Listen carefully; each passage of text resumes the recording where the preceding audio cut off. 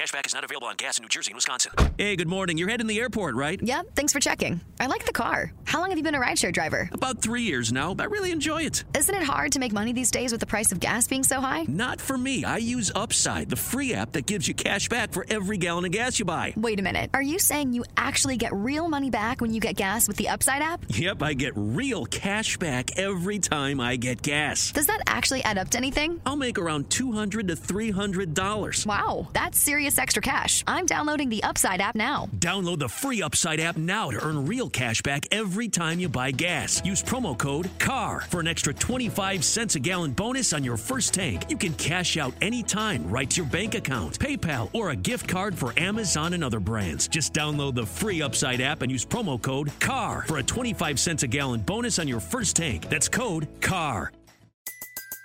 Everybody in your crew identifies as either Big Mac Burger, McNuggets, or McCrispy Sandwich. But you're the Filet-O-Fish Sandwich all day. That crispy fish, that savory tartar sauce, that melty cheese, that pillowy bun. Yeah, you get it.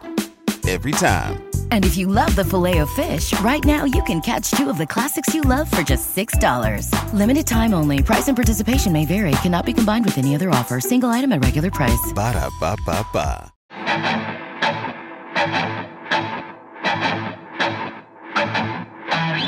Welcome in. It's the Arrowhead Addict Podcast Thursday edition. Totally switched things up. Patrick Allen joined by Adam Best. It's not Wacky Wednesday. It is Thursday. Our guy Verderam's down in the Senior Bowl, and you know that Adam is sponsored by Reese's, so he's in trouble. Oh, he wasn't missing that for the world. No. He says he goes down there to cover the game, but we all know he's just stocking up on all the free candy they have. All the there. perks. Yep. How you doing, man? Pretty good. Finally over the nerves. That was just 17 panic attacks I had Sunday night.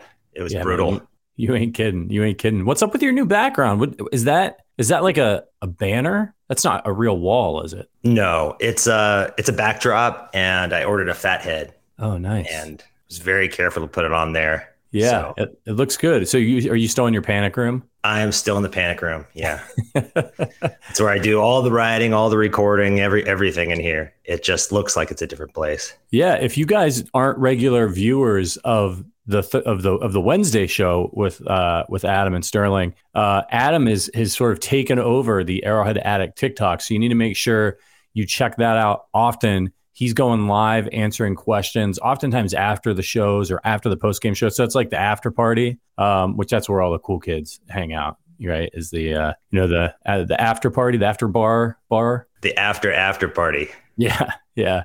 I've been to a couple of those places when I lived in New York. You know, the bars stay open until 4 there, and that's trouble. Right. Like you're already open until 4. And I used to wait tables at a place called B-Bar, and we would get off at 4, and we were friends with the guys who own the bar next door, and we'd go over there and hang out, and then we'd sometimes go to one of the after hours joints. Like when you're rolling into a place at like 5:30, it's a scene. That's all I can say. That's all I'll say about it. It is a scene. Hey, listen, this podcast is brought to you by the Kansas City Beer Company. The Arrowhead Addict Podcast, been sponsored by KC Bier Co. for a long time. It's the largest locally owned brewery in Kansas City, and it's the only brewery in Kansas City to focus on German beer styles. They actually brew their beer according to the Bavarian purity law of 1516, using only 4 ingredients: malt, hops, water, and yeast. It's absolutely delicious. This is an award-winning brewery we're talking about here with a terrific lineup of brews. So whatever type of beer you're into, they definitely have a style for you. As many of you know, we made our own beer, Arrow Red Lager, that's available only in the KC Beer Hall. The 6-packs sold out, and you can still get it on tap there, although I heard from a little birdie. In fact, if you go to the KC Bier Twitter right now, there's some information there. Something's going on. So maybe there's some more of that on the way. But look for the red KC Bier Co. cartons in your local store, and support the Arrowhead Addict Podcast by supporting KC Bier Co. Do us a favor, give them a shout out on Twitter at KC Bier Co. and let them know you heard about their beer on the Arrowhead Addict Podcast. Keep us in business and dare to beer different. All right, Adam. So as you mentioned, as we start talking Chiefs here, Jesus says, Patrick, will you smoke a cigar if the Chiefs win the Super Bowl? Oh, yeah. Absolutely. It took me a while to get the smell out of this room. I only smoked a little bit of that cigar. On Sunday? On Sunday, yeah. I opened the podcast by lighting one up in the house, which was, that's the thing. I love cigars, but like you cannot, like you'll never get the smell out. Like I think if I smoked an entire cigar in this room, I'd have to throw the rugs away and like the furniture because there's just so much smoke. Like I go into a place and buy cigars sometimes and they have a cigar lounge adjacent to it, like, and there's no door. And like I go and pick a couple up like during the summer is when I smoke the most of them outside in the patio. My clothes, like I got to wash everything just from walking in there and being in there for 10 minutes. So yeah, it's rough. But you mentioned at the top of the pod, the nerves subsided. And I was with you, man. I mentioned, you and I haven't been on a show together in a while, but I mentioned leading up to that game against the Bengals that I was more nervous for that game. I wanted that game as badly as I had wanted any game since the Super Bowl, since the first Super Bowl. Right. And I think it was just because the Bengals and they were talking all this trash and we'd lost to them 3 times in a row and they knocked us out. Like it just was like, I don't want to say it was my Super Bowl, but like I really wanted that fucking game. And I was really glad we got it. I wanted it more than I'd wanted any game in so long. How did you feel about that? I felt like, in a way, it was as big as the Super Bowl because we kind of knocked out the Patriots and became the big dogs in the AFC. And you heard Joe Mixon even say, we're the big dogs now. And I think when we won that Super Bowl, we as Chiefs fans were thinking, the AFC is definitely ours. The whole league might be ours. Right. This next decade is Chiefs Kingdom all the way.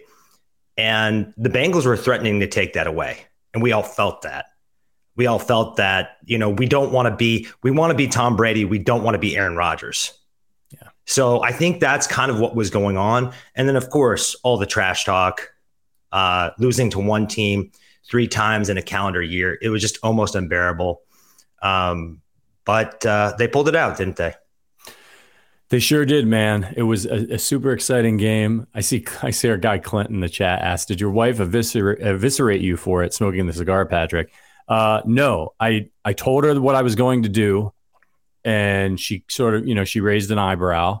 And this is kind of my wing of the house over here. Like I've got my office room and then I've got a gym over here that she doesn't really use. And my closet's back there. So like, I think she was kind of like, I don't like it, but if you want to ruin your wing of the house, go nuts. So luckily though, like I said, I put it out pretty quickly, which was kind of a shame. It was a decent cigar, but yeah. So, but back to the Chiefs, man. So obviously all week, the narrative has been crying Bengals fans, which I've like thoroughly enjoyed. I said before the game that if the Chiefs won, I was going to be unbearable. And I think I've held up to that. I could be going a little harder on Twitter, frankly, but I've gotten my shots in. I'm taking the victory lap. But leading up to the game, as you mentioned, everybody was talking about, if Burrow wins this game, and I don't know if you saw, did you see the Bomani Jones clip that was floating around today where he addresses like all those people saying that like Burrow was going to be better than Mahomes if Burrow won the game? Is that the one with Marcus Spears or is that a new one? The one that I saw is just Bomani on one of his shows at the desk, kind of doing the like Daily Show style, monologue thing. And he just basically makes the point like, I don't need to rehash it, how completely absurd it is to be suggesting that at any point, no matter what happened in that game, that Joe Burrow was better than Patrick Mahomes. Yeah, we forget that they're not playing one-on-one. Right. This isn't tennis. This isn't chess. They're playing against defenses. Cincinnati's had a better defense. Their defense didn't play better the other night, that's for sure. But in the previous 3 games, their defense had been superior. It's just a case of Chiefs fatigue, the whining about the refs, the trying to assign Mahomes' spot to someone else. We're kind of the new Patriots, and I just think we're going to have to deal with it. First of all, the tears are delicious and hydrating, so I don't really mind it. But we're just going to have to get used to it because we're not going anywhere. And us being on top, there's a logjam in the AFC particularly, but in the whole league. You know, it's going to be harder to win a Super Bowl with a dominant team. It certainly was when the Patriots were in the midst of their dynasty. So I think that's what the heart of this is. You can't rig the NFL. It's a multi-billion-dollar corporation that has partnerships with NBC Universal, Fox, Amazon, Google, Paramount. Who am I leaving out? And Disney. They'd all have to be in on it. Plus, all the players, all these egocentric billionaires that own the team, they'd have to be like, oh, yeah, do you think Jerry Jones is going to be okay with his team never being scripted into a championship? It's just so asinine. Do you want a smart lock, a 2K cam, and doorbell all in one? Now you can with Eufy, the Eufy Video Smart Lock E330. Easy to install. All you need is just a Phillips screwdriver. So easy that even I figured out how to install it. It's a keyless entry, so no more fumbling for the keys, which, by the way, I didn't even have a key to my front door. I had to go through the garage, so I would be SOL if something were to happen, but not anymore with Eufy. It's keyless. You have no monthly fee, unlike other brands that charge monthly fees. Your recordings locally and never have to pay for storage, and the customer service is top notch. Now, let's be real, I didn't have to use it. I figured out how to use that Phillips screwdriver to install. Trust me, guys, I'm not lying to you. It is extremely easy. But if you have issues with your Eufy or installation, be rest assured Eufy's on standby for you 24/7, so you can enjoy a worry-free experience with an 18-month warranty. If you want to check it out, which I highly recommend you do, check out the Eufy Video Lock. That's EUFY Video Lock. Or visit eufyofficial.com/video lock to see how you can gain complete control of your door. Say goodbye to your credit card rewards. Greedy corporate mega stores, led by Walmart and Target, are pushing for a law in Congress to take away your hard-earned cash back and travel points to line their pockets. The Durbin-Marshall credit card bill would enact harmful credit card routing mandates that would end credit card rewards as we know it. If you love your credit card rewards, tell your lawmakers, hands off my rewards. Tell them to oppose the Durbin-Marshall credit card bill.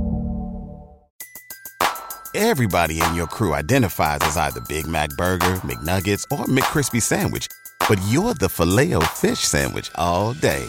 That crispy fish, that savory tartar sauce, that melty cheese, that pillowy bun. Yeah, you get it.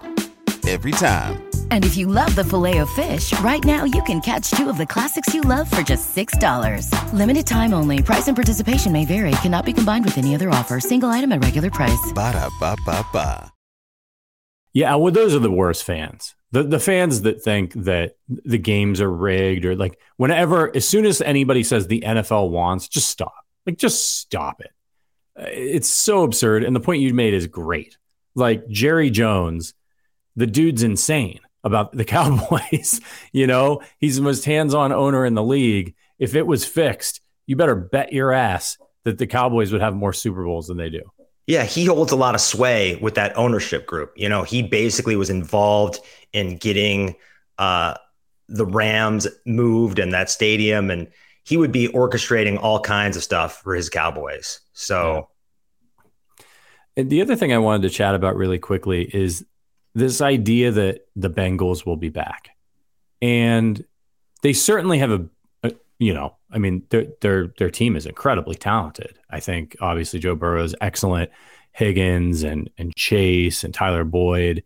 They've got good players on both sides of the ball. But like, I just think it's so hard to stay on top. Like, that's the whole thing about the NFL. And so everybody thinks that once you get good, that's it. We're good now and we're going to be good forever.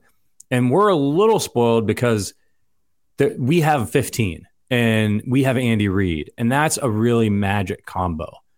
But I think that Bengals fans, like the media stuff about, it's going to be, it's always the next guy that comes along to challenge Mahomes. And just ask the Ravens. I mean, just a couple years ago, it's going to be Mahomes and Lamar and Mahomes. They're the new, they're the new Manning Brady. And then injuries, things happen, the team's not as good as they wanted to be. Then it's Josh Allen. Bills and Chiefs met in the AFC Championship game. Yep. It's been a while now since the Bills have been in the AFC Championship game. Well, I thought it was going to be Mahomes and Allen was the new Brady. And look, I'm not saying that these guys aren't good anymore, but what I'm saying is to do what the Chiefs have done the last 5 years is bananas. And so, for the Bengals to do what they did and get to the AFC Championship game two years in a row is bananas. And they were trying to go back to the Super Bowl, which the Chiefs did. And that is really, really hard. And 3 times, it's maybe only been done like once, I think. Verderam's my historian on that one. But like, don't expect Bengals fans that just because you have a good quarterback and some good players, that's just you're going to be AFC Championship game every single year and you're going to win multiple Super Bowls. That's not the norm. Yeah. The other thing you didn't mention is ownership. Their ownership is historically cheap. Yep. So what happens when Joe Burrow, Jamar Chase, and T. Higgins all want contract extensions? Joe Burrows is coming this offseason. He's asking for it this offseason. He's going to want $60 million a year. It's going to be a lot worse than what Patrick Mahomes is getting, a lot worse than what Josh Allen is getting in terms of team friendliness. And I hate to say this, but I think we're going to be the mainstay in the AFC. And these other teams are going to be like how the Pacers and Knicks and Jazz and Trailblazers and Sonics were for the Bulls. Yeah. They're going to be a little footnote in the history of our dominance. Yeah. And that probably sounds cocky, but it's just actually what I believe. Also, the defense for the Bengals. It is a hodgepodge of veteran free agents, a very good hodgepodge with a phenomenal defensive coordinator. But I just don't think defensive dominance isn't as sticky as the other side of the ball, especially when you have these guys aging. They've been good for multiple years. They're all going to want to get paid. I just don't know how sustainable their success is. And no, there's always defensive regression. It's the hardest thing to sustain. It's maybe impossible in the NFL to be a dominant defense year in and year out, even if you have really good players. Especially without superstars, right? Right. Hey, if you don't have those superstars, I mean, I just imagine what the Chiefs would be like if you could, pick a couple of the Bosas and move them over there. Some of these guys that these other teams have, they would be unstoppable. But you have to spend your money somewhere. You have to spread it around. And I did not like the Tyreek Hill trade at the time, but I was wrong. It was the right thing to do. The Chiefs and Brett Veach, rightfully, and that's why he gets paid all the money to be the GM of the Chiefs, and I'm on a podcast. He believed Mahomes could elevate the guys around him, and he's done it. And with the Mahomes-Reed combo, the Chiefs should always have a top 10 offense no matter what. I would say top 5. Yeah. I mean, if line issues pop up, that's where I think it could potentially cause problems. I think as long as Mahomes has competent receivers, they'll be able to do, especially now that he's really learned to take what the defense gives him and doesn't force the big play like he was last year a little bit at times. I think they're always going to be good. And I agree with you. It's going to be tough for these teams to stick. I saw some conversation this week about how maybe it was Nick Wright. It said like, Tom Brady broke our brains about what is like normal and what like looks like success for an NFL quarterback and an NFL franchise. There were these few moments like the Joe Montana and the 90s Cowboys and then Brady comes along. But like if you remember Elway won 2 Super Bowls finally at the end of his career and you're like, man, he's one of the best ever. You got 2, 3, like you were in rare air. And then it was like Montana, 4 Super Bowls, 4 championships. And then Brady went and he came in and he won they won 3. And then it was like, I mention this stat all the time on this podcast.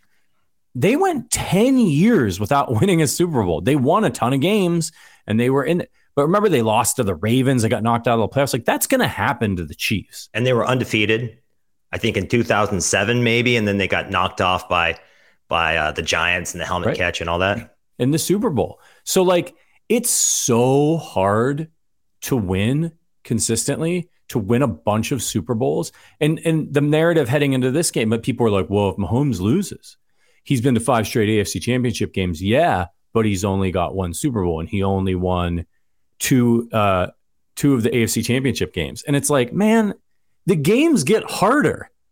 Like when you get to the AFC championship game, you're playing better teams. You get to the Super Bowl, you're playing the best team from the other conference. Like that line of thinking is so absurd to look at that as a failure. You know, much in the way that people like with LeBron, like the dude goes to the finals. It's very similar. Yeah, it's a billion times. And if he doesn't win, 7 of them, he's you can't even breathe his name in the same sentence as Jordan. It's ridiculous. And Brady's championships, those first 3, were not the same as Mahomes' championship. No. Mahomes made that happen. That was on his back. Yep. Brady, we all forget because he became one of the most dominant quarterbacks in NFL history, but he was closer to a game manager at that point in his career. So I don't think it's the same. And for some additional perspective, think about how good the Green Bay Packers have been historically during this modern era. Brett Favre and Aaron Rodgers have started 31 years. How many Super Bowls do you think they've made collectively? Care to guess? Lay it on me. The same number as Mahomes, 3 in 31 years. Yeah. And that's a pretty damn good franchise. Right. So we're in rarefied air here. And I agree with you. We shouldn't let Tom Brady kind of reset the way we think. Right. The way I see it is another Bulls basketball comparison. I think, and even the Boston side of this works, I think ultimately we will see Tom Brady as Bill Russell and Pat Mahomes as Michael Jordan. That's my prediction.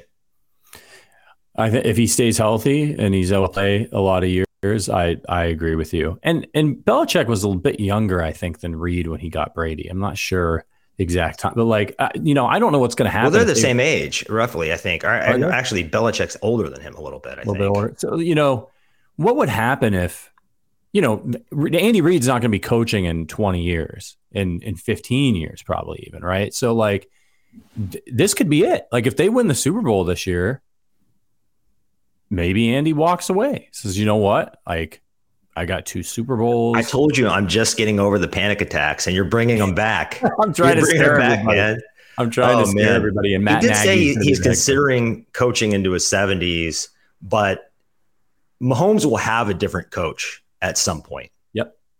Especially if he plays, even if he just plays to Aaron Rodgers' age, like right on the cusp of 40, another 12, 13 years, there's no way Andy Reid's coaching another 12 or 13 years. No, I don't think so. But the good thing is for Chiefs fans is that they'll be able to pick whoever they want, because unlike Brady, who played forever to the point where he left the organization, it's not going to be like Mahomes is 40 and they're looking for a new coach. Reid's going to depart while Mahomes is probably still in his prime. And so, coaches, you're not going to have to twist anybody's arm to come to Kansas City and take over that program with Patrick Mahomes. So that's at least one good thing that the Chiefs have. By the way, this is the Arrowhead Addict podcast. If you are listening, Clint says when they win the Super Bowl, Patrick, when? Absolutely. If you're listening to this, we appreciate if you could head over to Apple Podcasts, leave us a 5-star review over there. If you're watching us on YouTube right now, hit that like button. Let's get some more Chiefs fans in here. This is going to be a really interactive podcast today. We've got a ton of questions from our members. If you're interested in becoming a member of the Chiefs community that we're building here at Arrowhead Addict, check out the link in the description. We have a bunch of different membership levels. Today, we took a bunch of questions from our Ring of Honor members that we're going to be getting into about the Super Bowl, about the Bengals, all kinds of really interesting stuff. So we're going to be hitting that in just a second. And of course, we got to talk about the Sean Payton news that is sort of bubbling up here. The Denver Broncos trading picks to get a coach, which is I just find hilarious. So we're going to talk about that. But first, I got to tell you about this quick deal. Look, the Super Bowl is coming up next week. You get a chance to bet on the Chiefs if you live in a betting state, if you're in Kansas, if you're in Ohio. We've got this great deal. And if you want to support this podcast, this is the best way to do it because we get paid when you sign up with one of our betting partners. So This one's with BetMGM. We've been mentioning it. If you haven't done it yet, it's a really awesome promo that they're running right now for customers for the Super Bowl. It's for all legal betting states. You just have to use the code. That's how we get credit for it. So if you've never bet with BetMGM before, head over there, use the code Arrowhead, and you'll get a risk-free first bet for up to $1,000. Using the code Arrowhead is a great way to support us. Like I said, we get that small fee when a new bettor uses our code. So if you don't have that account, go ahead and do us a solid, download it, use the code Arrowhead, place a bet. Now, this is for new customers only, and it's you're going to be present in the select states. Rewards issued as non-refundable withdrawable free bets or site credits. Free bets expire in 7 days from issuance. See the full terms at betmgm.com. If you have a gambling problem, call or text 1-800-GAMBLER in Illinois, Indiana, Maryland, Michigan, New Jersey, Ohio, Pennsylvania, West Virginia, and Wyoming. 1-800-522-4700 in Colorado and Kansas. 8778-HOPE-NY or text HOPE-NY in New York. 1-800-NEXT-STEP in Arizona. 888-789-7777 in Connecticut. 1-800-BETS-OFF in Iowa. 1-877-770-STOP or text 7867 in Louisiana. Call or text Tennessee TN Redline 1-800-889-9789 in Tennessee or 1-888-532-3500 in Virginia. Someday, man. That's rough. Someday there's going to be one phone number that we have to read. And that'll be it. It'll be like 1-800-GAMBLER. Anywhere you can gamble, call that number. Wouldn't that be great? Makes too much sense. Yeah, no, way too much sense. All right, so let's talk Sean Payton and the Broncos. So the Broncos, they've worked out a deal. I don't think it's official yet. I don't think he's signed yet, right? But this news came out, what was it, yesterday? That, as you guys know, Sean Payton retired, stepped away. Well, he was under contract with the Saints. So the Saints still have his rights. And that means that if he wants to go and work somewhere else for a certain amount of time, they are entitled to you may be entitled to compensation. So they wanted first-round picks for Sean Payton, and it sounds like Broncos have come to an agreement. And there's, I think the Broncos are giving up a first and a second, right? And they're getting like a third back. I think that's what's been reported. Yeah.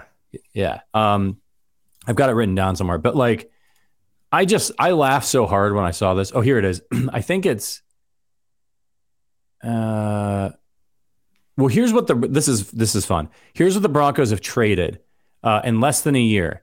They've traded 3 first-round picks, but this is between Sean Payton and the Russell Wilson deal. 3 first-round picks, 3 second-round picks, a 5th-round pick, Drew Lock, meh, Shelby Harris, Noah Fant. And in return, they have gotten Russell Wilson, a 3rd-round pick, a 4th-round pick, and Sean Payton. Like, that is brutal. Now, you and I were talking about this earlier, and I'm interested to hear what you all in the chat think. I think it's ridiculous to trade a first-round pick for a coach. I will note, and this is embarrassing, that the Kansas City Chiefs once traded a 4th-round pick for Herm Edwards. My God, talk about old bad Harm. trade.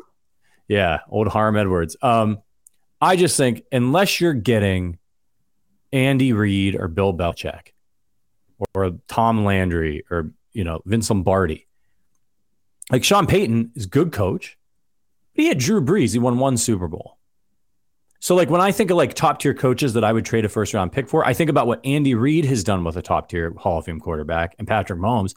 As soon as he got his hands, he's never had that guy in his whole career. He's won a ton, but then he gets Patrick Mahomes and it's AFC Championship game, Super Bowl loss, AFC Championship game, Super Bowl. I'll give you a 1st-round pick. But what do you think about this? Are they insane? Because they already are down money and picks. I don't think they're insane. It's a lot to give up. But if you look at this division with Andy Reid and Patrick Mahomes, and you look at the Chargers for Justin Herbert, you have to have a long-term vision for your franchise. He gives you that. Also, you got yourself in a mess with Russell Wilson, where last year he had his office. He was basically running the show. Letting Russ cook is the exact opposite of what you want to do. They had it right in Seattle.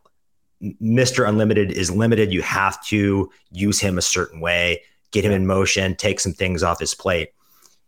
there aren't very many coaches who could come into that locker room with more clout than Russell Wilson. This is one.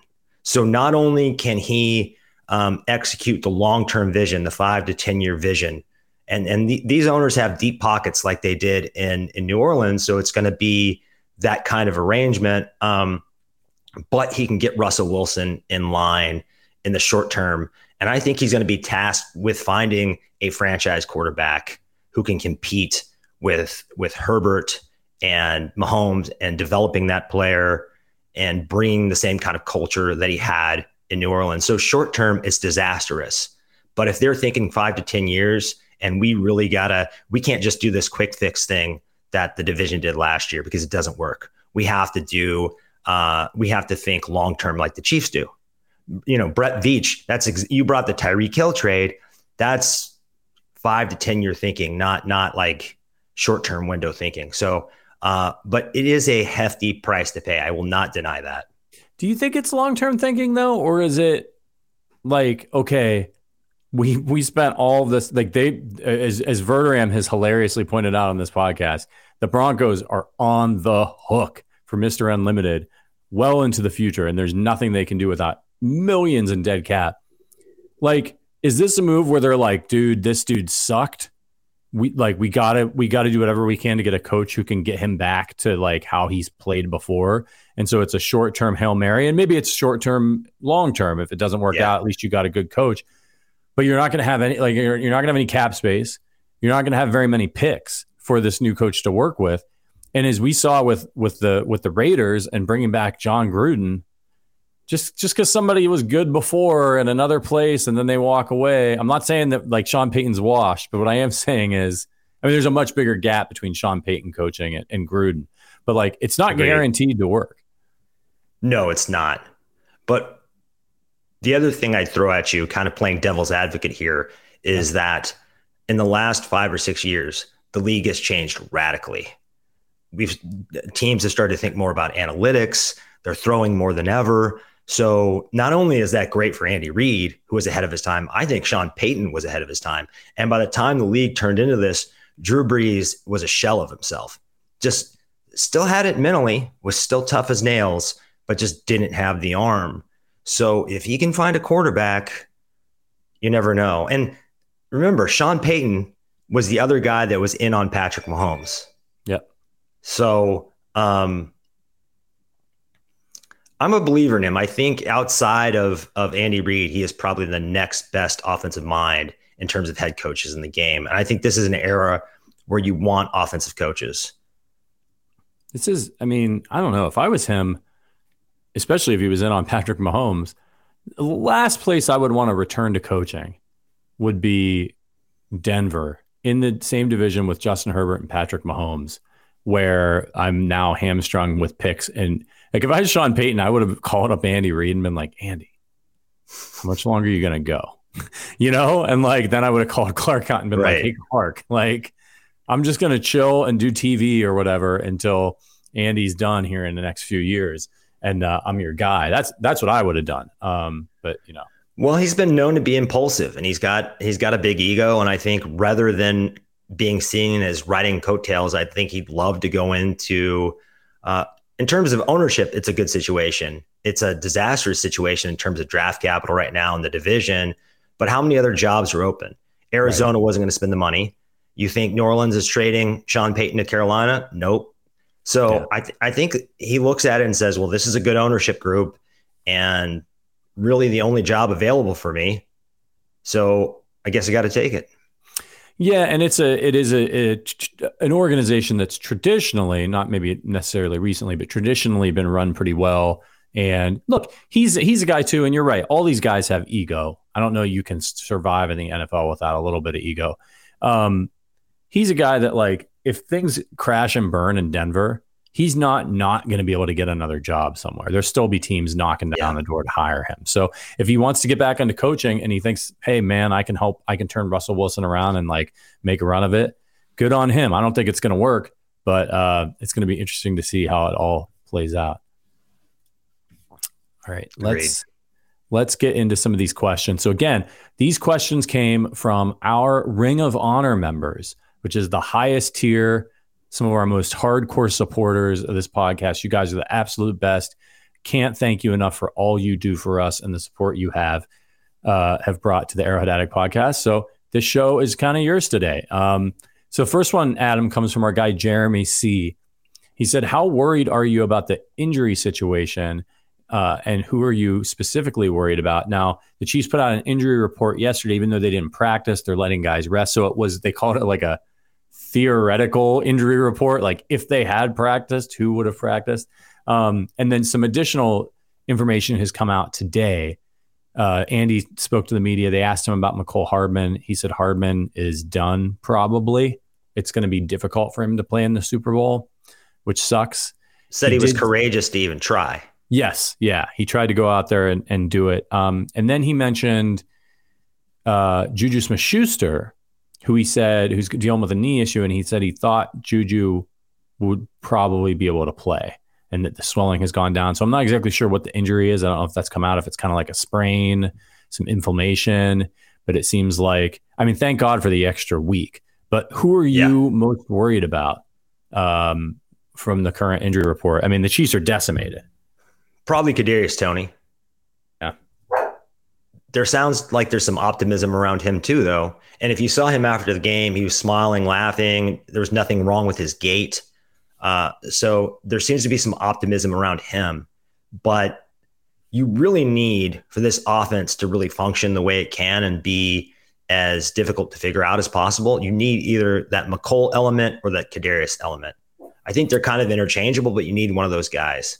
I mean, MVS did a good job of running some of those plays, but that's not really his wheelhouse normally. Sounds like Willie Gay is fine. If this was 1 week, I would be real worried about L'Jarius Sneed because the concussion protocol is you never know with the concussion protocol, right? But with 2 weeks, I'm feeling pretty good about him and his history. We really need those guys back because they're two of our best tacklers, two of our most athletic defenders. And when we're facing A.J. Brown and Jalen Hurts in a really good running game, we need those guys out there. So probably Toney, but I really want those two guys back on defense as well. I'm with you on Willie Gay and L'Jarius Sneed, obviously for the coverage reasons. Look, these concussions, you just never know. Like oftentimes it's okay and guys are able to make it back sometimes the next week, 2 weeks, even better. Obviously his health and safety is the most important thing, but sometimes, as we've seen with Tua, if they're really serious, you've got to let the injury heal. So let's cross our fingers for L'Jarius and be glad that we got this extra week. For Willie Gay, I'm with you there as well because these guys can run the ball too. They have a really good offensive line. And so when you're dealing with a running quarterback and a solid group of running backs and a good offensive line, their Chiefs are going to need Willie Gay Jr.'s speed and athleticism to run Jalen Hurts over to the sideline and keep him from busting through big gains. So I'm with you. You know what? And by the way, the injury report came out today. I don't know if they actually, I was so busy all day with work. I didn't get to check to see if they actually practiced or if they're still just resting guys. And this is another gimmicky injury report, but they would list Mecole did not practice. Juju did not practice. L'Jarius did not practice. Toney did not practice. Willie Gay limited.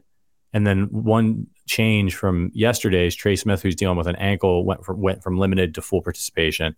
Everybody else that's on the injury report, Isaiah Pacheco with a wrist, Mahomes with the ankle, McKinnon with ankles, and Justin Watson, who had been sick the previous week, were all full participants all this week. So the thing about nothing about Kelsey in the back. It seems like that was just, if you've ever had one of those weekends where your back just locks up. Yep. It sounds like that was the case. And he just had the trainers working on that thing all weekend long. He was relaxing.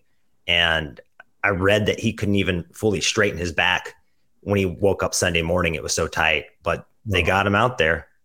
Incredible. That's amazing. As somebody who has back issues, when I have back spasms, forget it. I'm in such horrid pain, can't move. I stand up and I'm like tilted to the side. It's awful.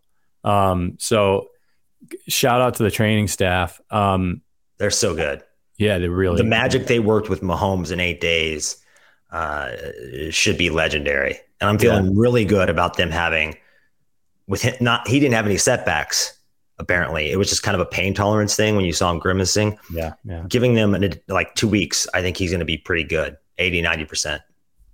Yeah, and the setback thing is really interesting because if he didn't have a setback and I don't know how much playing on that and running around set back the healing process. I'm sure it slowed it down for sure. Mm-hmm. But now he's looking at 3 weeks since the injury by the time he actually steps on the field of the Super Bowl. So, and you saw he was able to accelerate to 18 miles an hour on next gen stats on that last play, which has got to be close to his top speed. I mean, that's his top speed is like 3% faster than whoever's chasing him. Right. He right. And Travis Kelce. It's bizarre. Yeah. He says he runs scared. I wanted to ask you about Tony, because that injury, he injured himself. He's such a freak athletically that I saw him make this juke move before on the Chiefs. That's just completely absurd. And he does it really hard. And I saw him do it and he just completely, decleated the guy trying to tackle him. But I thought to myself, like, man, that looks like he could hurt himself doing that. Like, that is a lot of pressure. And sure enough, I think he was trying to make the same move along the sideline there when he got hurt in the game. Does like somebody need to talk to him a little bit and be like, hey man, the human body, like, you don't need to do all that, like all that force in that juke move.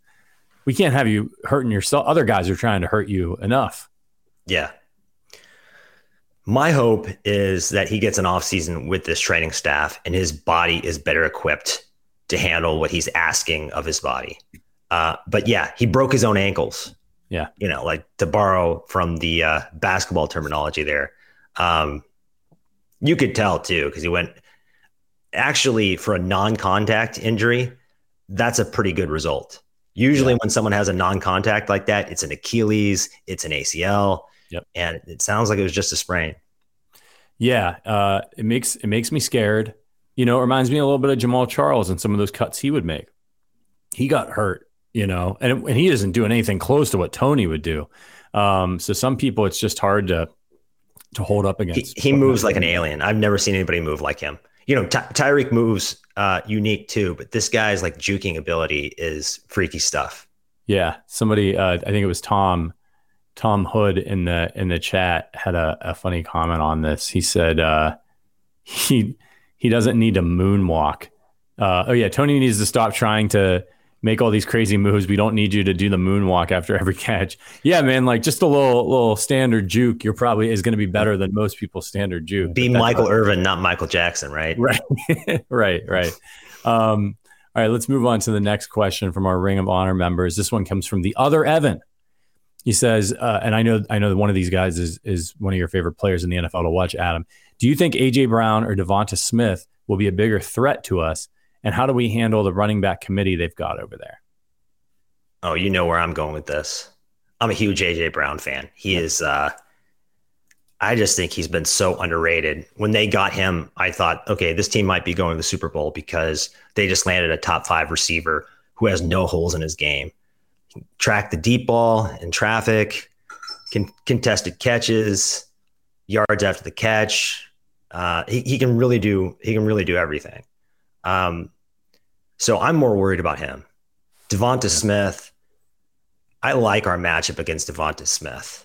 He's he's got like McCole Hardman's BMI. And I think our physical corners, if they can get their hands on him in the playoffs where they're less likely to call things, I think they'll bully him a little bit. But good luck bullying A.J. Brown. But I will say I said this yesterday, the silver lining of the Jerry Sneed going out was for Joshua Williams, Jalen Watson, and Trent McDuffie to get that test drive against Boyd, Jamar Chase, and T. Higgins. They're ready for anybody. They'll be ready for A.J. Brown and Devonta Smith because it doesn't get any tougher than the Bengals receivers. So I think they'll be ready for that challenge. And how do we handle the running back by committee?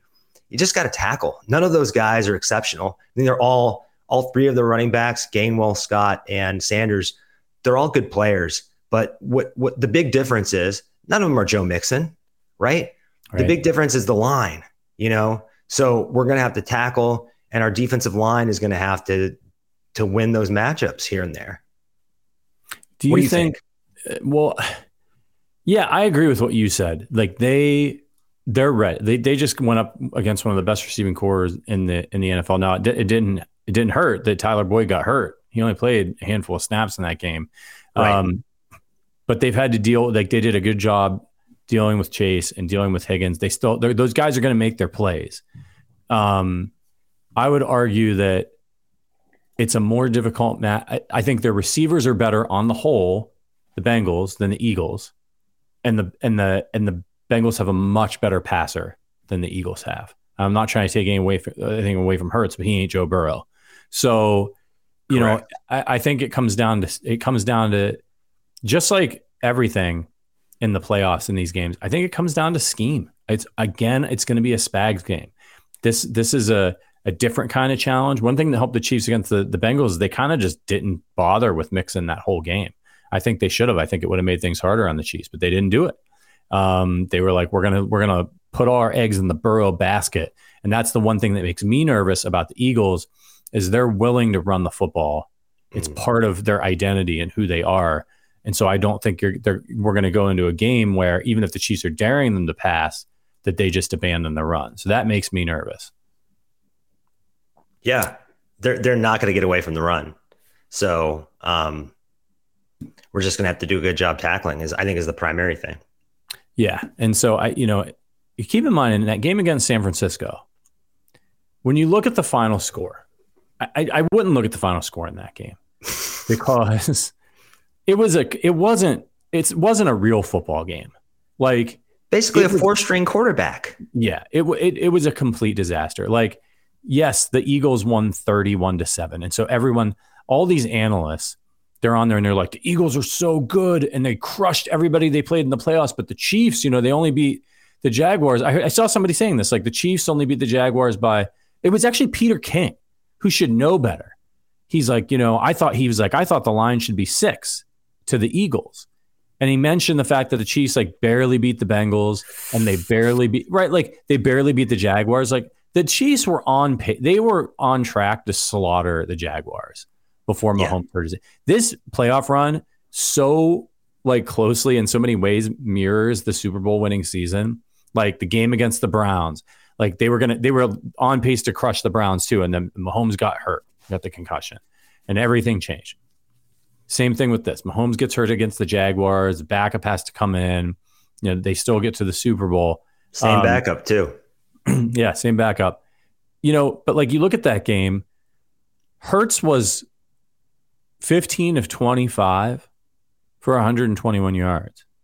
That is a 4.8 average. He's still nursing the shoulder injury. So, they ran for 148 yards on San Francisco. Well, you might be like, well, geez, they ran all over him. They averaged 3.4 yards per carry. Like San Francisco's defense was still San Francisco's defense in that game. But like they couldn't get first downs. Those guys played the whole game. When you look at the team stats and the box score of that game, the Eagles ran 70 plays. San Francisco ran 45. Like they couldn't move the ball. They just went 3 and out and punted. They couldn't throw it. They had a time of possession advantage, 37 minutes to 22. So like that's not going to happen against the Chiefs unless something happens to Pat and Mahomes and Henny's in there. So and not just that, the Giants. I mean, the Giants are the most overachieving, least talented team in the entire playoffs. Well coached, phenomenal story this season, but they really did not belong in the postseason. They just didn't. Yeah. So they beat a pretender Vikings team, and I don't know. The Eagles' strength of schedule is not impressive. I don't want to talk down on them. They're a good team, but they have not faced anything like the Chiefs' offense. I think they're going to be really surprised when they during that first quarter if the Chiefs come out hot, because they have not seen anything like it. Yeah, and I made this point in our post-game show after the AFC Championship game. I was like, look, man, like people saying, like, of course with everything, right, it has to be these extremes. It's like they haven't played anybody, they're frauds, or they're an unstoppable juggernaut, and if Jalen Hurts hadn't got injured, they might have only lost one game, which is true. But Verderame, and I said, look, like these guys, you don't go 14-3 in the NFL and make the Super Bowl if you're not good. Like it would be foolish for anybody to look at their schedule and just determine that like they're a mid team, that if they were in the AFC West or something, they would have finished, with 10 wins. Like, but then Verderame read their schedule, and this is fair. Detroit, Minnesota, Washington, Jacksonville, Arizona, Dallas, Pittsburgh, Houston, Washington, the Colts, Green Bay. I wonder if Dak was healthy for that first matchup even. Tennessee. They won 26-17. I'm not sure if he was. Tennessee, the Giants twice. They killed both times. The Bears, the Cowboys again, and the Saints. Like, it is... Like, you look at the quarterbacks, I mean, what would their record be with the Chiefs' schedule? Would it be as good as the Chiefs? We don't know. There's no way to know. But it's going to be fascinating. Let's get to our next question. This one comes from Derek. What team have the Chiefs played this season that most closely resembles the matchup against the Eagles on Sunday? That's a really interesting one. I'm going to say the 49ers. Now, they don't have the running quarterback, but they have the running game, good offensive line. Debo and A.J. Brown are not exactly similar, but similar enough. Ayuk and Devonta Smith, and then Goddard and Kittle. I think Kittle's better, but Goddard's a hell of a player. And then you have a pretty fierce defense and pass rush. And so we fared pretty well against that team. If you remember, we came out, I think, went down 0-10. And then just absolutely boat raced them. Yeah. I think What do you think? Do you have a different comp? No, I think that's a good point. Look, I think the two most talented teams that the Chiefs played this year were like when they played Tampa Bay hadn't like kind of totally fizzled out yet. So keep that in mind. Like, I think they had some coaching issues this year, but I would agree with you on San Francisco. I think that's a pretty good comparison. I think the Chargers are a good comparison. They've got like similar receivers that can like, they've got an A.J. Brown, like Mike Williams, who can moss you. They have a dynamic running game, usually more out of the backfield with the passing game, but like somebody in the backfield you have to worry about. And like the first time the Chiefs played the Chargers, remember, like that's before everybody got hurt. And I remember being on the postgame show talking about the names of the guys that they have on their defense, and they have stars everywhere at that point. And they were harassing Mahomes. They were all over him the entire game. And so it was early in the year. I think the Chiefs are better equipped to handle that pressure. But the Eagles had, I think, 70 sacks this year or something. A lot. Yeah. A lot of sacks. Led the league. So, I think about that, or like that first Chargers game might be a little bit of a good comparison as well, where our guys were getting mossed. But the Chiefs are a different team. Like they have all these rookies. They're basically veterans now. They're essentially second-year guys. So the other comp I'd throw out there, not from this year, but they've played them so much that I think there's some familiarity there, is the Ravens. Now, a lot of our secondary hasn't played against Lamar Jackson, but Snead has. Gay and Bolton have. The defensive line, a lot of it has, and the coaching staff has. So I think that having that experience against that coaching staff, I mean, that would probably be the best comp in the entire league. Yeah. If you had to make a comp outside of receivers. So the problem is with a team like the Eagles, with somebody like Hurts, is the dude just like, if they get in the red zone, it's like almost impossible to stop them. They get down there inside like the 10. Like, what are you supposed to do with a quarterback that can run like that? That's why he scored so many rushing touchdowns. That's the thing that scares me the most. I think the Chiefs can't play bend but don't break against this team, because if they do, they're going to get down there and they're going to score. The Chiefs had like one of the worst red zone defenses in the NFL. I'd like to see them get up on this team. I do not think the Eagles are built to play from behind. I think they are built to play from ahead. We saw that in the Commanders' loss. When they get in a situation where they're down and they have to pass, I think we saw that too against the Cowboys, right? Yeah. they're just not built to play that way. So I would not want to fall behind these guys, because then what's going to happen is they're going to run the ball like crazy. They're going to milk the clock, and they're going to limit how many possessions Mahomes has. Yeah. Yeah. And keep in mind, for those who didn't know, Hurts rushed the ball 165 times in the regular season for 760 yards, 13 touchdowns. He had a long of 42. You know, he had a 157-yard rushing game against the Packers. He ran it 13 times. The next week, he ran it 16 times. So it didn't happen every game, but there were games where they ran him like as many times as they run a running back. Hang on one second. Sorry about that. I got a sick dog. Is this the first puking dog on the Arrowhead Addict podcast? This is probably the first puking dog. We had a barking dog yesterday. With Sterling's dog. She came. She's a sweet pup. She came over. Here, out. We'll have a little dog cameo. Oh, hold on. She's gonna go again. Oh, gross. Oh no. This is Scout, and she just yacked. Scout is nervous about the games too, apparently. She's nervous. I had to get her off the rug. Anyway, go lie down. Hey, go lie down. Sorry about that. Hilarious. Arrowhead Addict first. All right, let's get into some more questions here. Best cameo since Chris Jones popped on the air, right? Yes. Yeah. Oh, for sure. All right. Next one comes from T-Chains. Do you think the Eagles are a bit overhyped? We kind of touched on this already because they've literally played no one and any star quarterback. I think, we touched on it, T-Chains. Like it comes down to how good is their defense? Like how good is it really? They got a lot of sacks, but I think we know that the offense is good. They're dynamic. They can move the ball. What's going to happen? What's going to happen when they go up against an offense like Kansas City that they haven't kind of had to face that good of an offense all year, or a quarterback like Patrick Mahomes? I think that's going to be the key. And I think I'll keep pounding this. It's Steve Spagnuolo and the playoffs for the Chiefs. I think what I would try to do is bait them into throwing the ball. I know you don't want to but I think that's what they did to the Bengals.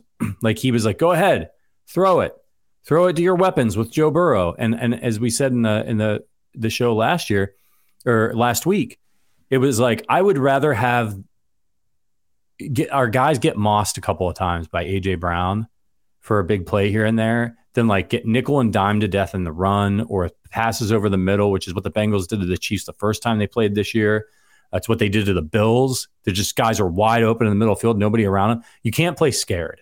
And it happened to the Chiefs, right? A couple of plays, there was nothing. The Chiefs had good coverage and Jamar Chase just jumps up and catches it. Higgins on the touchdown. Nothing anybody could do to stop those balls. But there were a lot of plays that they take longer to develop. So it gives the pass rush a chance to get home. And sometimes they're just lower percentage plays. And so I would rather try to force them into some of those lower percentage plays than give up 300 yards rushing and have, Hurts running all over the field. What about you? I think that's the problem with the Bengals. You live by the 50-50 ball, you die by the 50-50 ball. That's what happened on that Brian Cook tip that Joshua Williams picked off. The other thing about that strategy is, and I think Spags is really game planning in the playoffs. He kind of is a chameleon from week to week in the regular season, but he turns that up big time in the postseason. So I think he's going to have some stuff for them. But the other thing about that is if they're running the ball again, they're milking the clock. Right. Now I think this is going to be, you mentioned the defense. This is going to be reminiscent of the Super Bowl game against the 49ers. Their defense can play good against us for 3 quarters and kind of be winning that matchup. But ultimately, if the game is close, Nick Sirianni and Jalen Hurts are going to have to outperform Andy Reid and Patrick Mahomes. And if the game is close, I do not think they can do it. But the key is the Chiefs defense has to keep this thing close. Yeah. And just can't get steamrolled, right? By that offensive line.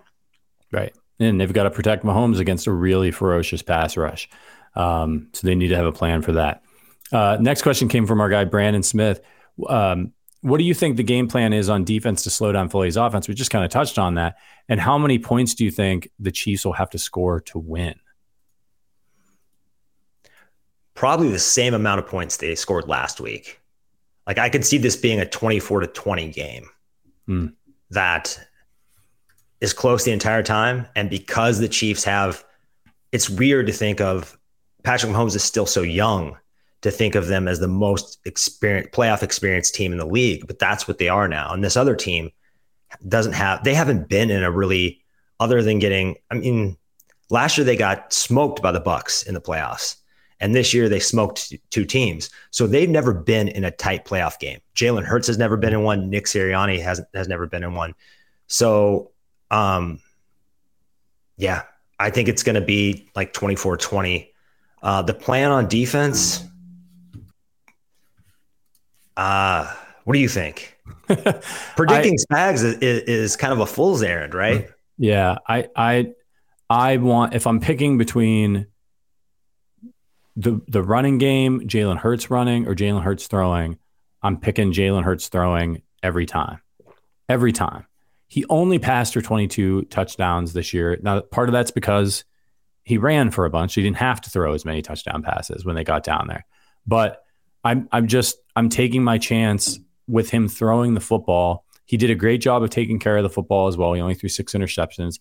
But the Chiefs need to get pressure on him and force him into making some mistakes. I think there's something to be said in this game about experience. The Chiefs have a lot of young guys who have never played in a Super Bowl, but they've played in big games, like really big games, against the Bills, against the Bengals, a lot of primetime games, and they just won a really huge game, and they comported themselves well. There's guys on this team who have been to a Super Bowl. You have veteran leadership on this team, guys who have been to Super Bowl. Obviously, the Eagles have Jason Kelce and some other folks who've been to Super Bowls, but like Fletcher Cox. Right. But Jalen Hurts never played in a Super Bowl. This is Patrick Mahomes' 3rd Super Bowl. He was nervous in that first Super Bowl against the 49ers. Extremely nervous. Yeah. So, I think that's going to help the Chiefs in this game. I still think they need to score to guarantee a win. I'm going to say 30 points. They hardly ever lose when they score 30. No. The other thing I'd mention about the game plan is if you're going to make Jalen Hurts pass, I would do the same thing they did with Jamar Chase last week and kind of bracket him and say, if Devonta Smith and Dallas Goedert have amazing plays and they score on us, we can live with that. But we're not just going to let their alpha dog run wild on us. Right.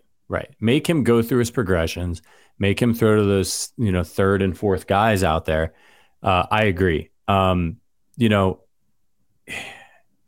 just think 27 will probably get it done. It's what Chiefs defense is going to show up, right? Like they at times were bad this year and they had a terrible time. At times they struggled against the run, although they were generally pretty good at it. At times they struggled against the pass. But have they ever been bad under Spags in the playoffs, though? Because even if you think back to that Bucs game that just fell apart, or that Texans game, there were some kind of fluky circumstances with how the Texans scored in that game. I don't know that I've ever seen a Spags defense just get abused in the postseason. Well, we know that it came out this week that he held things back when they played the Bengals the first time. And you can argue whether or not a team like the Chiefs should do that since they're trying to get the number 1 seed and play one less game. But I do feel like when the Chiefs play these teams like the Bills and the Bengals in the regular season, they throw everything they have at them. And the Chiefs strategically, they know they're going to be there, right? Like Spags and Andy Reid, they're going to the playoffs. And they may not even be they'd like to have the number 1 seed, but they'd rather be able to beat the Bengals wherever and whenever they play them.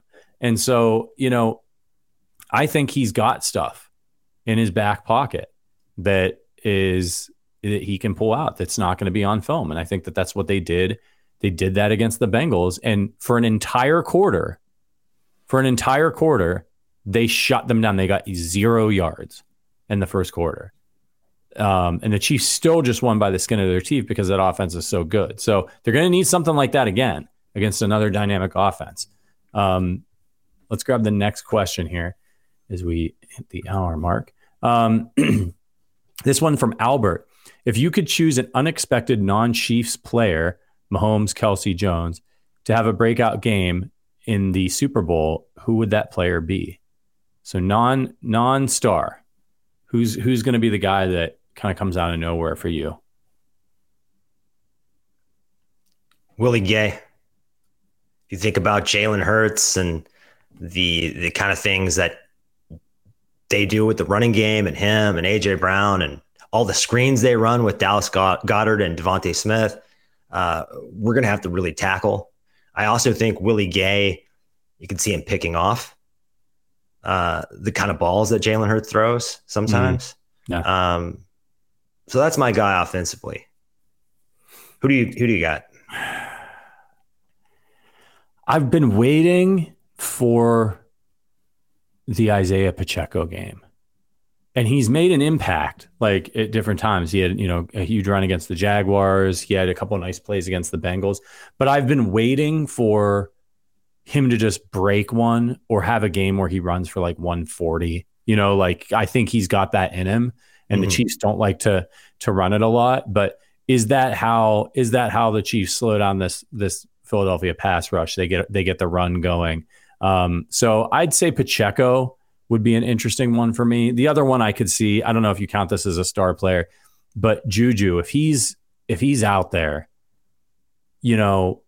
this would be the time for him to have one of those big games that he has occasionally in this offense where like he goes for like 115 and like a touchdown, where they're like, okay, Mahomes is hobbled. We're going to try to take away Travis Kelce. And so Juju's that sort of almost like another tight end out there running around, big bodied, runs a lot over the middle.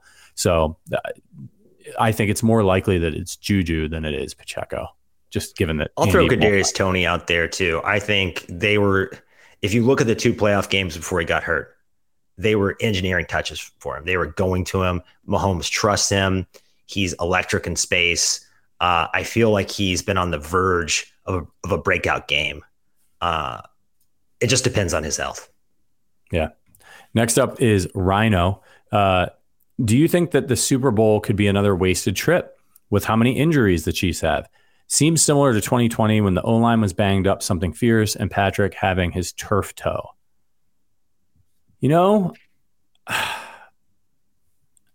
I don't feel that way about this one. That line, like, it's a couple things.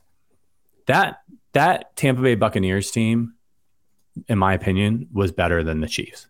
Like, it just all around, top to bottom, defense was really good. Even if the Chiefs were healthy I think it would have been a game. But even if the Chiefs were healthy along the offensive line, I think that was going to be a tough one. They had a really good game plan for the Chiefs. And the fact of the matter is the Chiefs were, their timing was off. It was not quite like the Bills game against the Bengals, but like, if you watch that game in the playoffs this year, the Bills just seem out of sorts. And that all the drops and the Chiefs just were not in sync. And I think there was something about coming back to the Super Bowl. So you throw in the fact that they couldn't block anybody and Mahomes is trying to make all these off schedule throws, which had worked for them to that point. And they just hitting them in the face mask. And if you look at some of those throws that everybody always shows the highlights of, like these great throws that Mahomes made that guys dropped, even though they dropped them, if you look, all of those passes were defended well. Like, there was always a Buck making a play on the ball, getting his hand in the way, even though they didn't bat it down. They were really good. The Bucks that defense played out of their minds that day. So I don't think, even though the Chiefs are banged up, I think they are really good and their offense is really efficient. And they just beat the Bengals in a game. Like, I think the Bengals are really good and the Chiefs just beat them. It helped that they were at home, but when Mahomes couldn't scramble, and all of their players got hurt in the game, and they still pulled it out. And that's pretty incredible. So I don't. I think the Chiefs have a real good shot to win this one. I don't think you can compare what's going on with their wide receiver room to what happened with their O-line. Because if you look at this wide receiver group, they're pretty interchangeable. I mean, there's not that much distance in talent level from 1 to like 6. Yeah. So I'd feel pretty good if we had Sky Moore, Justin Watson, and Juju out there. And if Kadarius Toney gets out there and we don't have Hardman, but we have and I didn't even mention MVS. I think it's a totally different scenario. Yeah, MVS is going to be playing with a lot of juice after the performance he just had.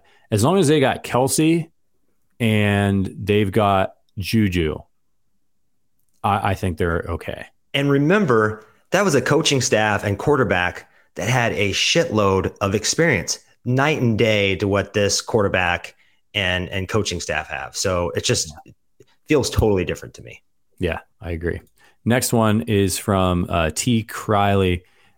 What is the game plan to stop the run? Our defense has been playing better, but the Eagles team just ran all over a really good 49ers D. Well, it's kind of, we mentioned, they didn't really. Like, they averaged under 4 yards per carry in a game where I think that was a war of attrition and the 49ers were losing bad. They lost everybody on offense and the defense was just gassed. Like, they were doing fine early in the game against the Eagles. Eagles made some plays, but they were like, remember there was a moment there where Christian McCaffrey had a big run and people were like, are the 49ers going to be able to pull this out? And then it just all went to hell on the offensive side of the ball. So if I'm the Chiefs, I think I'm daring them to throw. Like, that's, I don't even want them to get into the run. I don't want to have to worry about stopping the run. I want to dare them to throw, show them looks that make them throw, and then let my pass rush and let my secondary hold up. And part of that strategy is getting assistance from your offense. You got to get up on these guys because that forces them to have to pass more than they'd like to. I think you can't the offense can't come out and sputter and get into 14-0 hole. I know they can come back from that, but can the defense help them come back from that? Yeah. And I would say what you can't do is what they did last week against the Bengals, which is have a dominant first quarter and have two long drives and only come away with field goals. Like, the Chiefs, if they had finished those drives, like, it's not a nail biter. Like, they win that game maybe by 10 points. So that was the thing that they didn't. They had a great game plan on defense that worked for a quarter, and then they didn't take advantage of it on offense. They cannot settle for field goals in a game like this. I think what could be different this time around, though, is if Mahomes can scramble. And because it's a Super Bowl and because he has extra time to heal, with the Chiefs, they have their initial play and then they have the secondary play. It's almost like BOGO, buy one, get one. You know what I mean? And they couldn't really extend plays. And against the Bengals, you don't really want to. But I think this is going to be a little different. And that will help them. That will help them in the red zone. They'll also have more versatility. They like to roll Mahomes out and do all kinds of funky stuff. So that will help.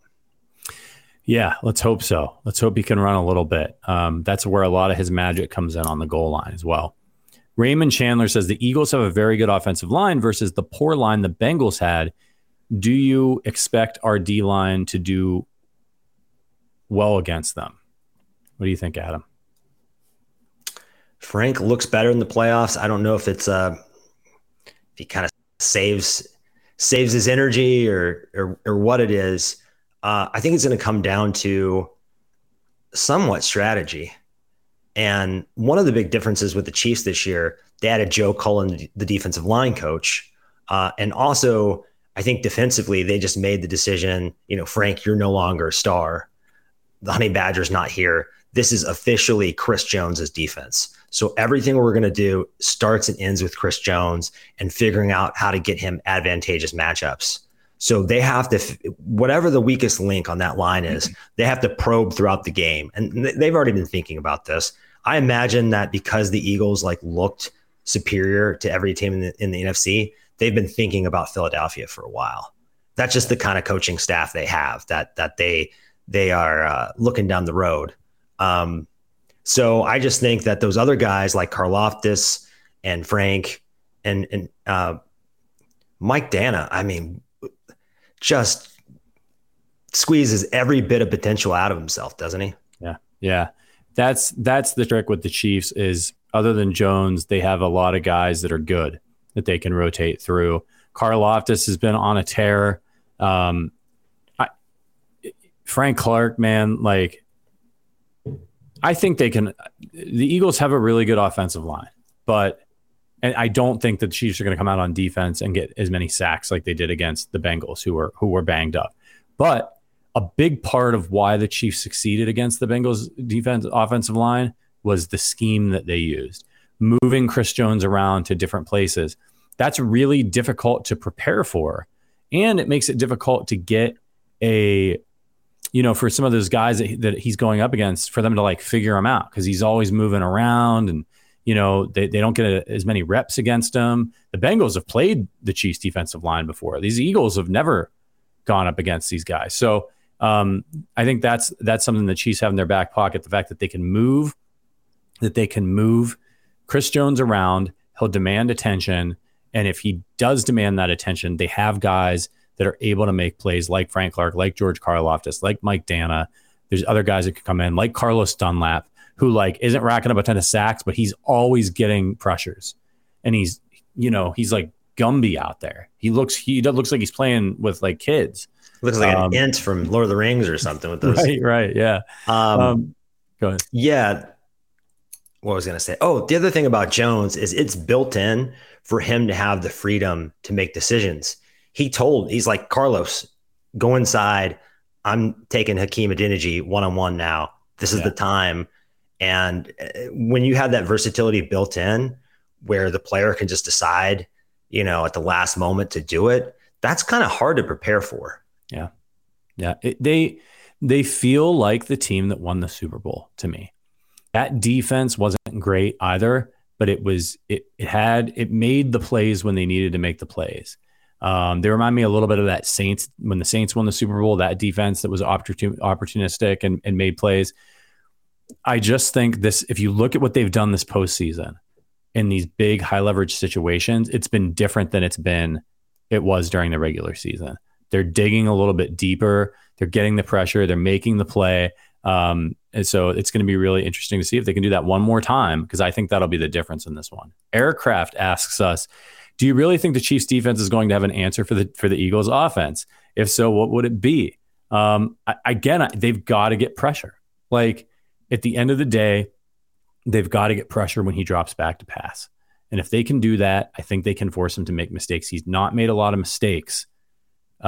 He's not made a lot of mistakes in the regular season, but this is the Super Bowl. He's still a young quarterback. He's got a kind of banged up shoulder. I just think things are going to be moving at a different speed for him, or especially early in that game. And I see opportunities for strip sacks. I see opportunities for tip balls and interceptions. I think that's how the Chiefs, I don't think they can fully stop this Eagles defense. So I think they have to create turnovers and sacks. And what do we think about this guy in big games? I mean, Nick Saban moved on from him to Tua for a reason. Yeah. It's just interesting to me. Tackling. I'm also going to say tackling. And last year I would feel much more nervous with Sorensen and the Honey Badger. But what did they do this offseason? They brought in speed and guys who can tackle. You look at all these young kids, McDuffie, Cook, Williams, Watson, they can all tackle. Snead tackles well. Reed tackles well. I think they're equipped to step up. And also, McDuffie and Williams, they're just really starting to come into their own. They haven't played that many snaps. I feel like Watson did, but. Yes, I agree. I mean, your defense is growing up, and so this will be a big test for them, but they've played really good teams in the AFC. So it's not like I don't think they're walking into the same kind of buzzsaw I feel like the Eagles defense is walking into. I just wish they had seen even Justin Fields this year, like that, or Trey Lance was healthy when they played the 49ers. I just wish they had seen this kind of player, because I don't think they really did. Well, Malik Willis. They did see Malik Willis, but the Titans seemed petrified in that game to let him run. But they felt that speed, I think. Right. They got a little bit of experience, and it was a hard fought game. So I don't think it's not a great 1-to-1 like if they had played Lamar and the Ravens, but at least they did deal with one dynamic running quarterback, and they also had to go up against Josh Allen this year. Right. Right. So. All right, last one. Austin Choi. What did the 49ers defense do wrong that we can learn from? Because questions about their offense aside, few expected the defense to struggle the way it did, I'm guessing. Austin, honestly, I really don't think that the 49ers defense struggled in that game. I just don't. I mean, you look at the box score, they just had absolutely no chance. They had no chance, in that game. That they're on the field the whole time. They had no offense. They got a lot of stops. It didn't matter. It didn't matter. They were gassed, and they played a lot more plays. So I think they did a pretty admirable job given the circumstances, just holding the Eagles to 31. But you have to understand too, I think, by the time that game got to the start of the fourth quarter, from a morale standpoint, the 49ers were toast. You know what I mean? You can't. Jimmy G laughing on kind of this maniacal smirk on his face, and it was a mess. I'm not going to blame that defense. I think they hung in there. DeMeco Ryans had that defense playing like the number one unit all season. And eventually, if one team has almost twice as many plays offensively as the other, the defense is just going to wear down and give in. They can only hold up for so long. So do you know how to, you take a guess, do you know how many total yards the Eagles had in that game? Well, you said they had 138 yards rushing or something like that. Yeah. So I'm going to guess they had 300 yards. 269 yards. If you told the San Francisco 49ers before that game, hey, your defense is going to hold the Eagles total to 269 yards, they probably would have thought, well, we won, maybe by 10. That's pretty good. The 49ers only mustered 164 total yards themselves. So, pathetic. I mean, they held... Think of it like this, because you look at the score and you're like, oh, well, their defense got blown out. No, the yards per play in this game, the 49ers, who had no quarterback the entire time, literally couldn't throw the ball, didn't throw one or two passes in the second half. They averaged 3.6 yards per play. The Eagles averaged 3.8 yards per play. They were great. It's almost like the Mahomes performance against the Bucs, where it's you look at the box score and you're like, oh man, he sucked. He was terrible. And it was no, man, he was running for his life. He ran 8 miles on the field that day. That game was effectively over when that happened. I mean, think about the Super Bowl. If even that Jaguars game, I was thinking, okay, that's the season. That's the season. Yeah. If Mahomes is out, I don't know that Henne can hang on for, maybe a quarter and a half, but 3 quarters, over 3 quarters. So I think that game, everybody knew that game was over. I don't even know who our 4th string quarterback is. Think about that. We wouldn't have one. I mean, they'll go into this. I was shocked that the Chiefs didn't have Shane Buechele up for the AFC Championship game, especially after watching that 49ers game. They had him inactive, and I was just and people were saying, they were like, yeah, but if it comes down to Shane Buechele, the Chiefs aren't winning anyway. And that's not necessarily the case. There's a difference between you need to hang in a game and you've got Andy Reid, who's a brilliant offensive coach, and you've got to use Shane Buechele to get a drive. Than having Christian McCaffrey as your quarterback. Right. And you also don't know when the injuries are going to transpire, but we did see in that game, Mahomes is out. And then there was that late hit by Alden Key on Chad Henne. So What would have happened if Chad Henne went out and Mahomes never came back in? Would McKinnon or Kelsey or remember that Broncos game when their whole quarterback room got COVID and they had to start Kendall Hinton, a wide receiver at quarterback. Yeah. And he completed 2 passes or something like that. So it does worry me a little bit that we're not carrying that 3rd guy. I would for the Super Bowl, man. I just, you got a banged up Mahomes. I don't think his ankle is going to keep him off the field. But what if he were to, God forbid, get a concussion or something? And then what if you're in the game? See, that's my point about this. If something happens in the first quarter, they're probably going to get smoked. But let's say Mahomes is playing great. It's a game like they just had against the Bengals. And on that last drive, they end up down to Henne and something happens to him and they need a field goal to win. You're telling me like you wouldn't want Shane Buechele, who can complete a couple passes, over but Travis Kelce, Jerick McKinnon playing quarterback? Like I can even scramble a little bit, knows how to Yeah. read his progressions. Yeah. It's curious to me. I like Jody Fortson, but with the Belldozer healthy, do we really need to carry 4 tight ends? I know he likes that versatility. He wasn't up for the game, Bell. He was a healthy scratch. That was That's what right. was interesting to me about the right. Bengals. And Justin Watson was a healthy scratch too. So you had kind of, you almost had Watson an was excuse. sick. So he doesn't count against the 53, right? Right, but he was sick. I think he would have been up if. But that was an extra spot. That was even more of a reason. Right. Yes. To carry Buechele, you know? Yeah. They had a lot of guys out. So yeah, but they weren't going to do it. Like they're just, and he hasn't been active, I don't think, all year, and he probably isn't going to be active for the Super Bowl. So, this is probably a futile conversation, but shout out to everybody in the chat. John Jones says, we ran for 200 yards on them the last time we played them, but Tyreek Hill had 186 yards and 3 touchdowns. I'm very worried about our offense not being good enough to put up 30. I mean, this offense could put up 30 anytime. As long as Mahomes is upright.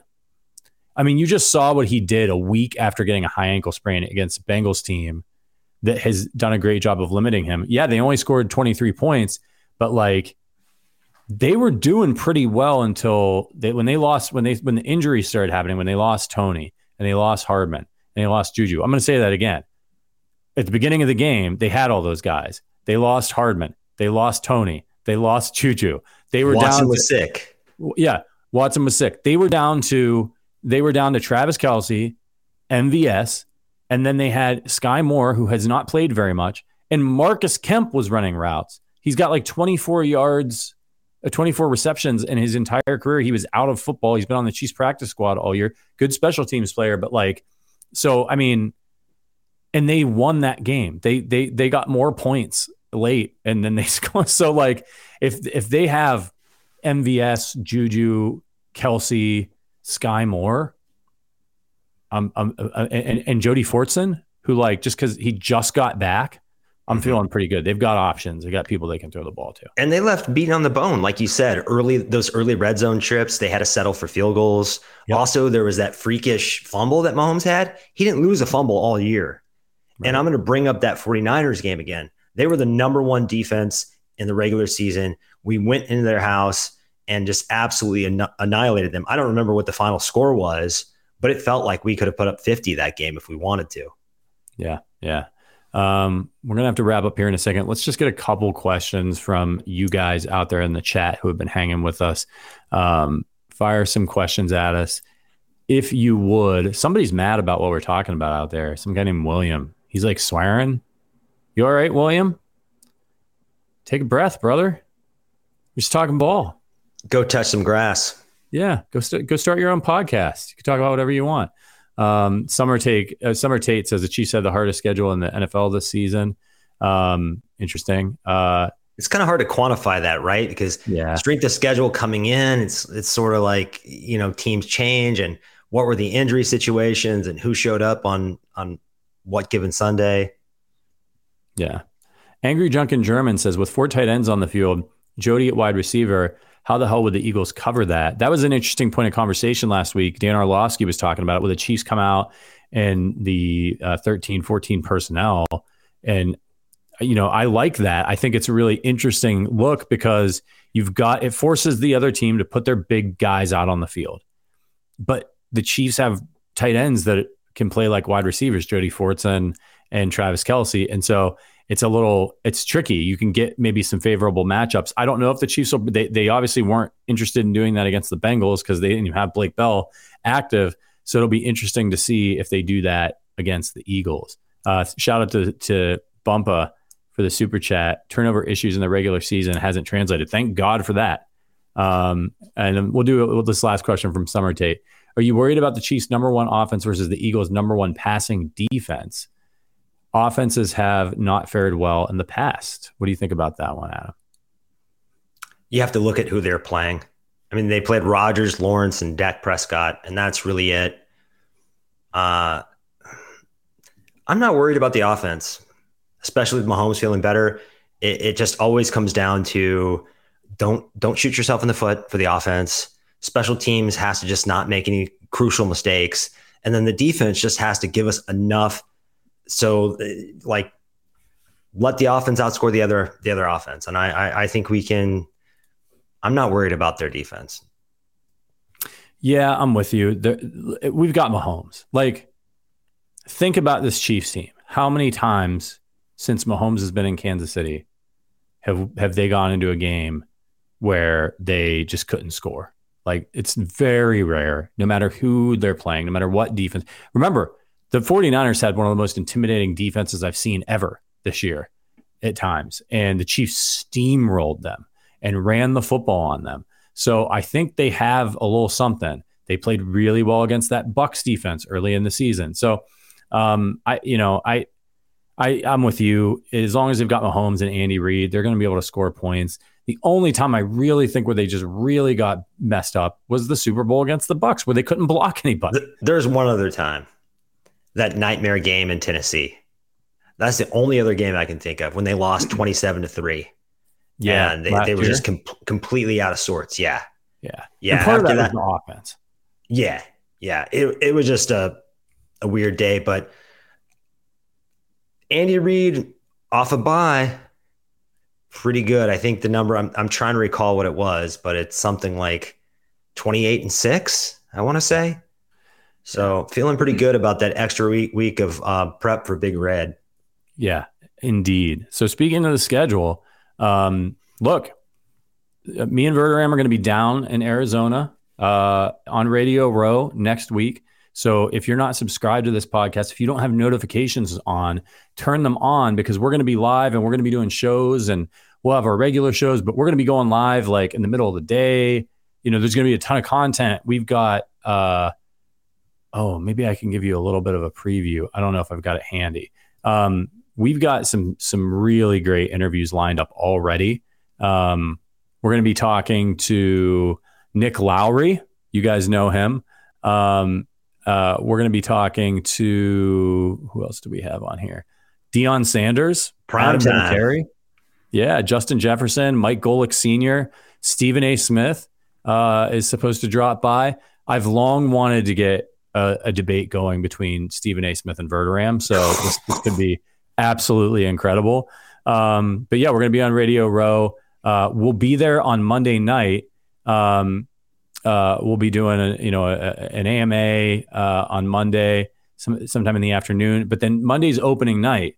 So make sure you're following at Arrowhead Addict on Twitter. Make sure you're on the website, because we're going to be there walking around, asking questions, talking to Chiefs players. They've got media availability in the mornings. So we're going to be, around. So make sure that you are just following us all next week, because there's going to be all kinds of exclusive content.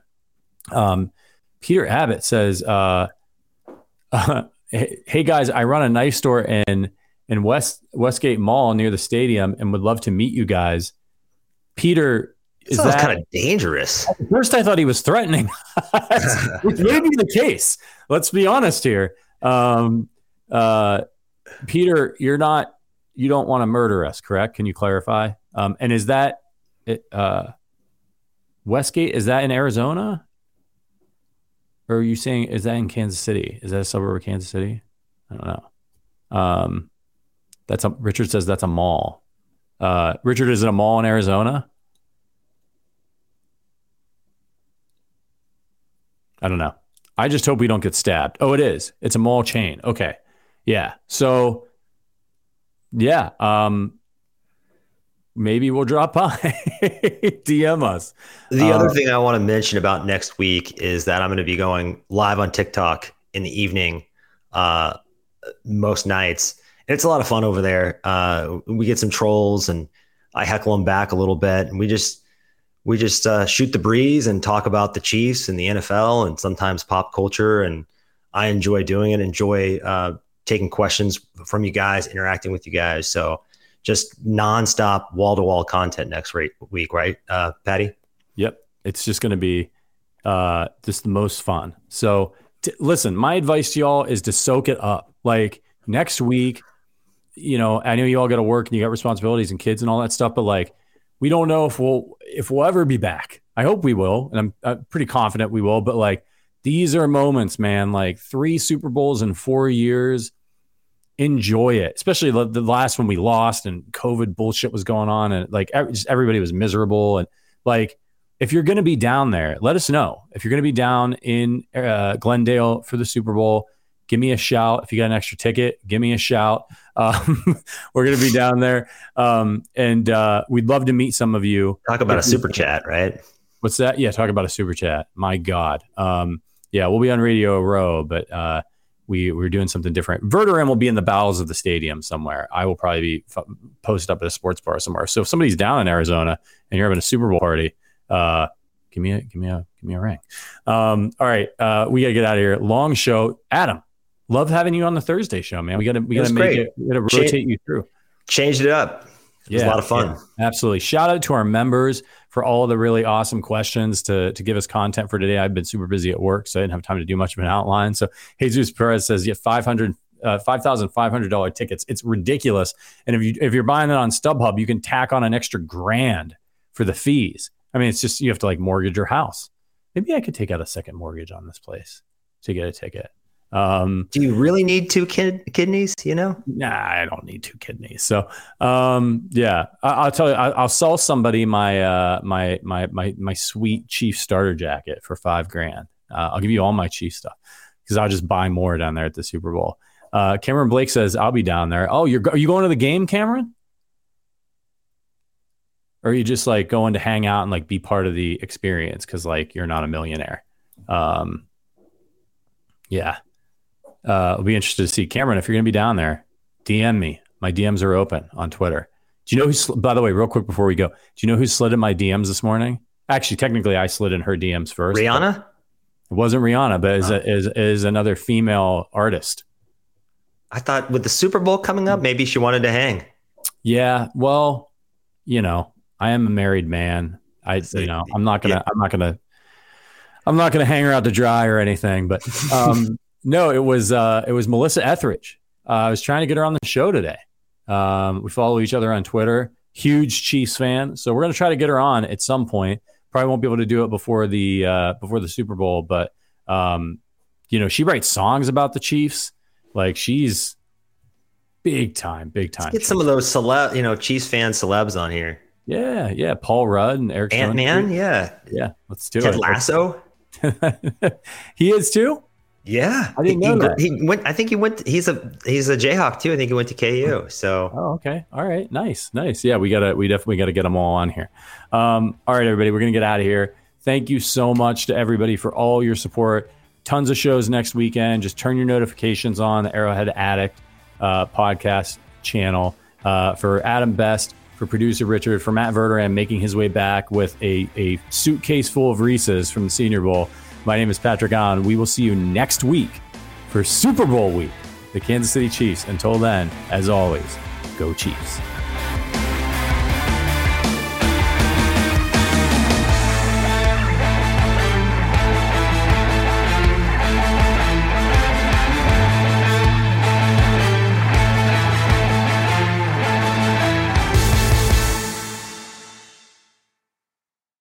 What's so special about Hero Bread's soft, fluffy, and delicious breads, buns, and tortillas?